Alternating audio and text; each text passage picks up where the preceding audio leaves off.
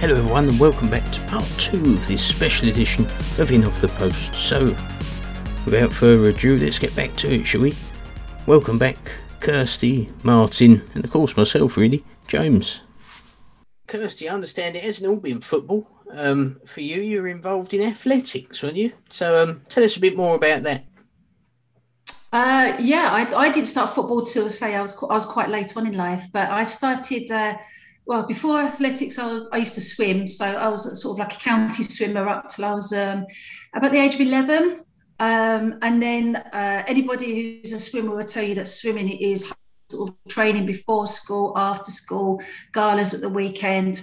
It's a very, very strenuous sport and you've got to love it to keep doing it. Unfortunately, I fell out of love with swimming. And so I went and joined a local athletics club, which was down in Erith, where I used to live at the time. And I started off like anybody at that age. I didn't really know what I wanted to do. So I did hurdles, realised that after a period of time, falling over hurdles hurts one too many times. And where I was I suppose I was quite stocky from swimming, where I'd swam for like 6-7 years. So they said, go and do some throwing. So I did shot put and discus and things like that. And then one day this guy just said to me, do you want to throw the javelin? So I did and stuck with it. And I think within the first 6 months of training, I kind of went to the Kent Championships and won the Kent Championships. And it kind of just escalated from there, really. So I first flew for Great Britain when I was 14 in France as an under-19, so in the junior stage. I also did the European under-20s. I got a silver there. I did the European under-23s. Unfortunately, I came fourth there. I was carrying a bit of an injury, but no excuses there. I didn't perform well enough. I also did the World Juniors, came eighth in the World Juniors. At that period of time, though, I was going through an eating disorder. So I had training dependency anorexia from the age of sort of 18 till I was 21. So I had a few mental issues at that stage, and they really came from when I was 17. I was ranked sort of number 1 in Europe and number 2 in the world as an under 20-year-old, and I think it was just the pressures of sponsorships and people. Everybody wants a piece of you when you're sort of climbing the greasy pole to stardom as such, and as a youngster, I didn't really know how to handle it. And there was just certain impact factors. I always remember that I think one of the things that triggered it was when I was training in the gym, and there was a lady, and she had a phenomenal physique, brilliant physique. And I kind of just aspired to look like her. I wasn't overweight. I was a good size for javelin throw, obviously having been successful up to that stage. And it kind of just spiraled quite quickly from there. I was overtraining and under-eating, which means I was getting more and more injuries. I was training all the time.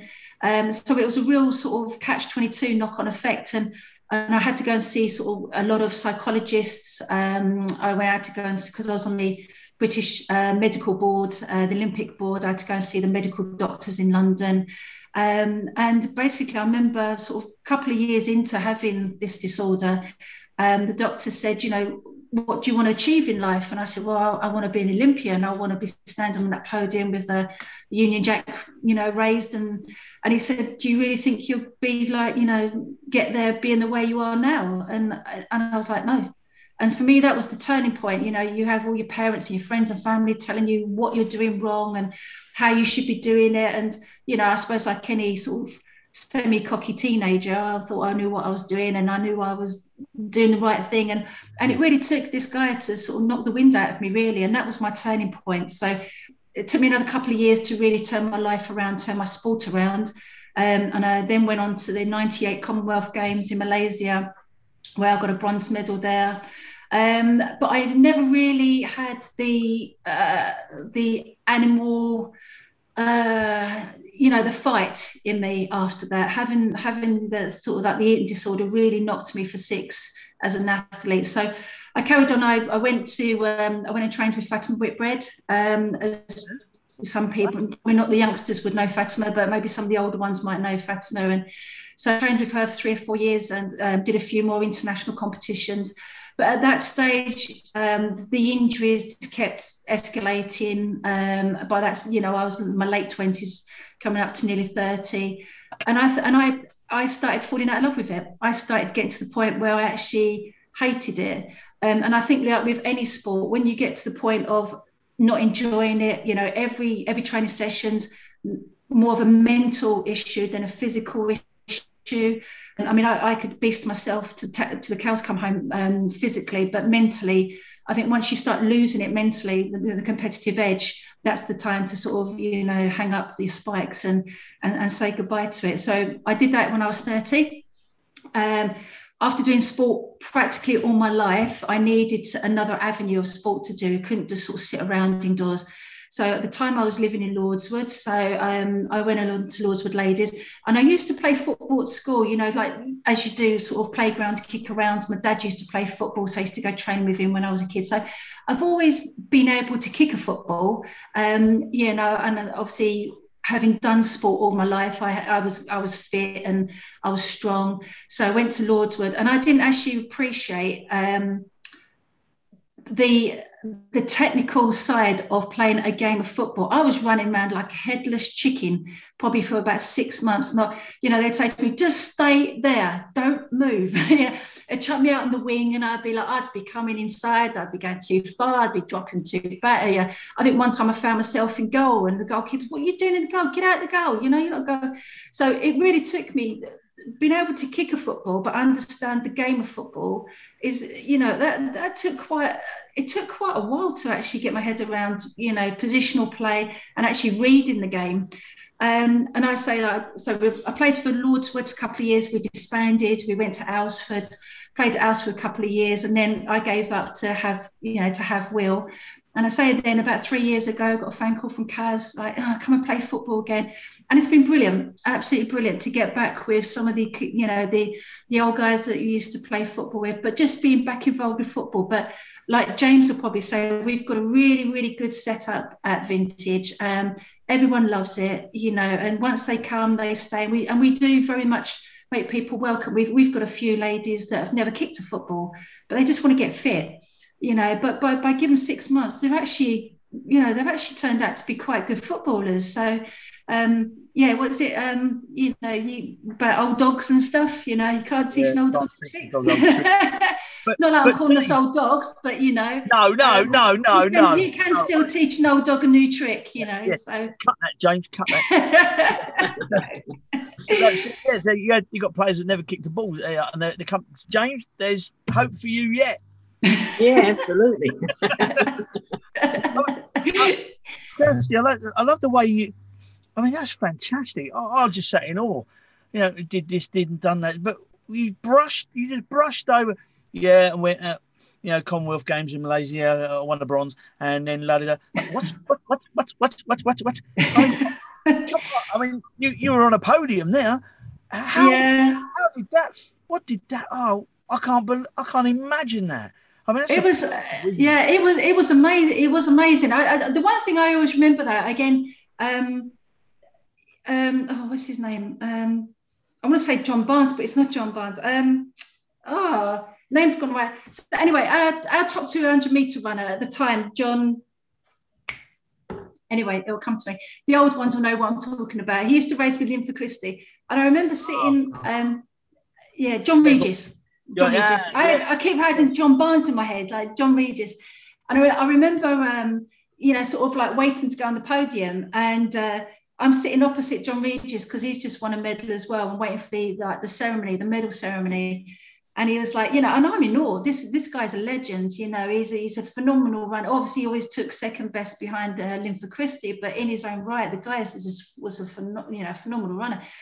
And I'm just sat there like, it's John Regis. It's John Regis. And it was to walk out. To be honest, it's like a lot of things. I think if you ask a lot of people who've potentially been in that position or other positions, it does become quite a blur, and you do really have to take a massive deep breath just to try to appreciate 1% of what's going on, and even today, I try to think back and try to remember, and there's certain things I remember, certain things I don't, but because I think you get so caught up in the atmosphere and everything that's going on, that it's so difficult to take it all in. It's just like a blur, you know, and desperately your brain's trying to absorb, you know, like a sponge, every feeling and every, you know, every sense and everything that's going on, and the crowds, and you know, it's phenomenal. It was great place to be. It must have been.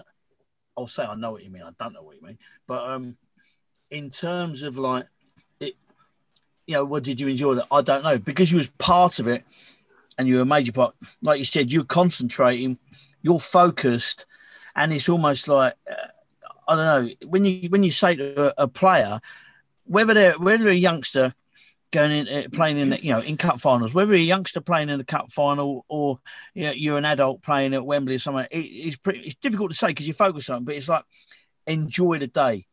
Yeah. Try to enjoy it. I know it's difficult, but you might not do it again. No disrespect to anybody, you know, like saying to Tottenham, enjoy the day because you won't ever go to Wembley again. So you know, hey. You still there? I'm losing you. I'm losing you. At least we've been there. But yeah, you're right. It's like, enjoy the day. But I couldn't. I mean, wow. And like you say, to sit. I'm going on to the same as John Regis there, and all the others. You know, I'm doing the same. I've done it, and I'm going to be Googling. Right? I'll be searching, and they get I mean, who won that? Who got the gold and the silver? It was an Australian who won it. I mean, she was favourite. She medalled in the Olympics, sort of like in 96 Olympics. So she was always favourite, and it was a tussle between me and the other English girl, and she beat me by about 90 centimetres, something like that. So I got a little bit of a telling off from my mum and dad because when I threw my last throw and I realised it hadn't quite beaten like this girl Karen, who was in second place, the other English girl, I kind of like took me back belt off and launched it across, you know, like your proper angle. Oh, I've missed, you know, I've met that up. And just as I did that, I turned my back on her. She put her hand out to shake it. And and it looked like I was like a proper rock sport brat. It was like throwing me dummies out the pram, you know.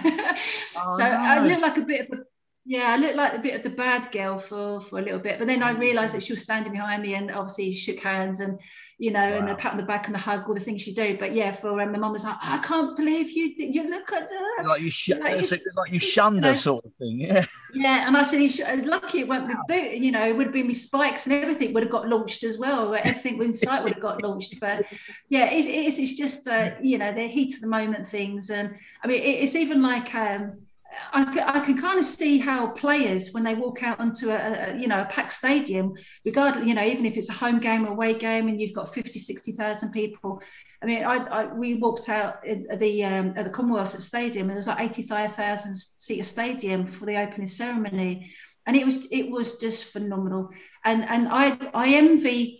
I mean, they're probably used to it by now. They probably just suck it up every day like a normality. But, you know, when the Premier League guys go out and they're going out to 40, 50,000 seater stadiums week in, week out, to them, it's probably just the norm now. But to walk out and see that many people and the noise is phenomenal, absolutely phenomenal. Yeah, when you're in the middle of it, rather than being one of the crowd, because I think when you're one of the crowd, you don't appreciate it. Well, me and James, you know, it doesn't matter. Going to watch Gillingham, we're hardly likely to, you know, 2,000 doesn't matter. I mean, it was. Yeah. When you're part of it and cheering and everything else, but in the middle of it all, wow, you know. I mean, the nearest we got to anything like that, James, was at Wembley, wasn't it? When we, I was just thinking that. And even then you got a buzz, didn't you? Just walking on, you weren't even playing or doing anything. No, we were just receiving a trophy in the middle of the pitch and stuff like that, weren't we? Shaking like Jeff Hurst and not even that. Wow. When we had the picture taken, I had the trophy. I was next to Jeff Hurst. And you're right. And you're not looking at the camera. You sort of like wanted to go. Yeah. It's like when we was upstairs. Sorry, when we was upstairs, and Helen was next to me, and Pat Jennings was walking through, and I was going. Yeah. Oh, I would have done that as well. Yeah. And I said to Helen, "It's Pat Jennings." She goes, "Who? Who?" Wash your mouth out. And just and just putting my hand. Well, he was a Tottenham fan, and putting my hand out to shake his hand, which is about 4 times bigger than mine. Going, like shovels. Hello, Pat. I'm going, hello, Pat. And he's going, in his deep Northern Irish, what are you doing here then? And I was like, very good. All the time, wasn't it? The people we were meeting there was like, and you're right. It was almost like you what was that div that's standing there like that? You just go, and if you do, you got a chance to say hello. You just go, hello. Yeah. I know it just turns into a real dribble, doesn't it? Yeah. I always remember when I first met Linford Christie, and because obviously when I was training. Just dropping a name. Sorry, I don't want to rain in your parade there. That sounds phenomenal what you did as well. I haven't got one to rain on, don't worry.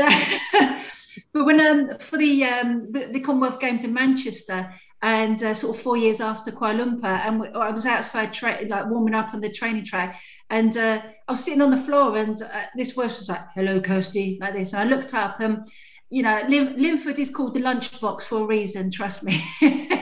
From that perspective, he's and it was just like for this guy to know my name, purely because obviously I was with Fatima and she'd sort of spoken and we said hello. But people like Sally Gunnell, Kelly Holmes, I've competed against Jess Ennis, it's just phenomenal, appreciating, when you know how hard you have to work to get to where you get, and then these guys are, multi-Olympians, so how hard they've had to push themselves and how far they've had to go. It really does put it into perspective when you're sort of like, you meet them and that, they know what hard training is. They know what you've gone through as well to get to where, to where you are. So, well, from what you say as well, I mean, you've obviously had the experiences of both sides of it, obviously when it affected your health, and to the euphoria, it was like, wow, I've made it. Look at this, and I mean, your parents must have been as proud as punch, other than when you threw a strop. So, to be honest, it was one of many, so they were used to it. How did you find the transition, Kirsty, of going from like on your own, an athlete throwing the javelin, to in a team playing football? I mean, what was the difference there? To be honest, I don't think I found it that hard. I think the only thing I found hard was when, potentially you've got a couple of lazy players, a couple of players that don't potentially pull their weight. They don't get back and defend. They don't push up when they should be. They don't get out the goal when the keeper's shouting at them, get out. I mean, we was lucky. We was very lucky. We had a very good, very good team at Lordsford and at Alresford. So everybody was there because they wanted to play football. They wanted to win games. So we was lucky that we didn't have that many lazy players. But I think that was the only thing that got to me, is that, you're putting 100+% in, and you got somebody who's maybe only, operating at 70%. That was the hardest thing for me, was to sort of like, come on, buck your ideas up. We're all running around like headless chickens here, and you're strolling. You're absolutely right. And I think what you got as well is certainly with him, the teams I have were ladies, and I know my daughter used to get very, very frustrated because she wanted to do well. I mean, the most she got, she played for Gillingham, and that was it. But she wanted to do really well. Was the fact you could split your team, I don't know, maybe in the 4, and you got those who want to do well and really want to go somewhere. I mean, we're lucky we had a girl who played for us, Deanna Cooper, who plays for Reading Women and used to play for Chelsea and England under 19s, I think it was.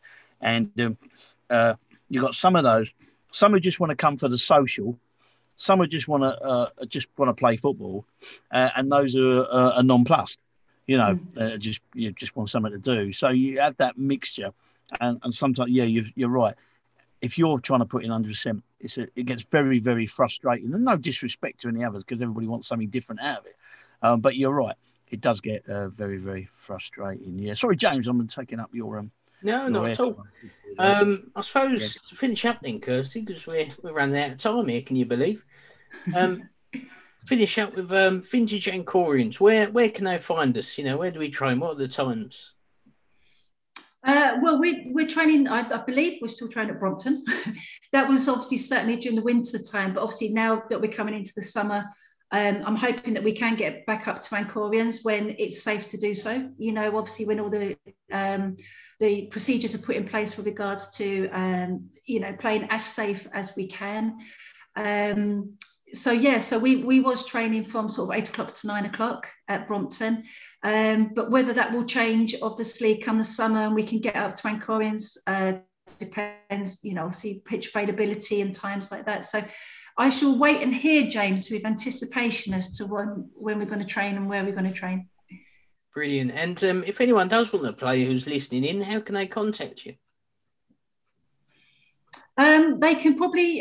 So we have got a Facebook site, which I believe has got my contact details, and the other manager is Vanessa Curtis. Between the two of us, we kind of share the little bit of responsibility with regards to hooking up friendlies with other teams, putting our names forward into tournaments. Vanessa really kind of kicked it all off when we was at Medway Reunited. She really was the one that got the ball rolling, and obviously made initial contact with Ancorians to join up with them. She went through a year of her own personal issues, hence why I kind of took over. But certainly between the two of us, we kind of share that responsibility. So if people want to go onto Vintage Ancorians Facebook site, they will find contact details there. Or obviously, if you go on to Ancorians FC and contact Lee or one of the managers there, I'm sure they'll point somebody, you know, in the right direction of us guys. Well, after this as well, we'll make sure the link's on the bottom of that, and I'm sure James will pick that up anyway. That's lovely. That'd be fantastic. Excellent. So, Kirsty, thank you very much for joining us, and hopefully see you back on the grass soon. Yeah, thank you, gentlemen. Thank you, and hope to see you both soon. Thank you, and I'm so humbled. If only I had names just to throw around. Well, as you do. Right. Thank you very much, Kirsty. Thanks, guys. Take care. See you soon. Cheers now. So that's it for today's show. Massive thank you for Kirsty for coming on. Not only is the longest throwing I've ever seen before, but I mean, what a decorated athlete. Absolutely. We don't mean decorated as in like, you know, wallpaper and stuff like that. But to wow, an Olympian, a Commonwealth Games, bronze medalist, throwing names around like Linford Christie and John Regis, Fatima Whitbread, you know, and the like. Oh, please. Absolutely in awe. I know you was, James, and I just sat there open mouth. I don't know about you. I thought it was brilliant. Absolutely. A brilliant podcast, I thought. If anyone that does want to look more at Kirsty's achievements, you can Google her. We don't often get to say that about our guests, do we? You can Google Not at all. Kirsty Morrison or Kirsty Herbert, and you can see all what she's achieved in the athletics field. Brilliant. And such a good role model for women's sport, I think, as well, and for the young girls in the club, and obviously the vintage ladies. And it's nice to have someone so passionate about sport and football as well. And hopefully that rubs off on the players she coaches and her son as well, as I'm sure it would, you know, playing football and that. But yeah, absolutely fascinating story. Yeah. So on that note, James, I think it's almost our time up, isn't it? It is, yeah. We have run out of time, but have no fear, we'll be back next week. But don't forget, Martin, if they do want to contact us, they can. How can they do that, James? Because it's eluded me. How can people get in contact with us? Well, they can email us on ancorians@hotmail.com, and we'll aim to get back to you, but our inbox is very, very busy. It's overflowing. Overflowing. Just before we go, though, I just want to mention there is a download that appears every week on the podcast stats, and that's whoever downloads it. I'm not sure. Is it in Clichy, France? Is that? Yes. Yeah, in France, does it every week. I'll tell you what, we'd love to know who you are so we can say hello, because every week you're downloading the podcast, and hopefully you're listening and getting some enjoyment out of it. But please let us know who you are, and we can say hello. It'd be nice to do that, wouldn't it? Bonjour. May we? That's probably just taking a minute. He probably won't contact us now. That's it. Done. On your bike. Yeah. So all that's left to say then is it's goodbye from me. And it's goodbye from me. See you next time. Yeah. Bye bye.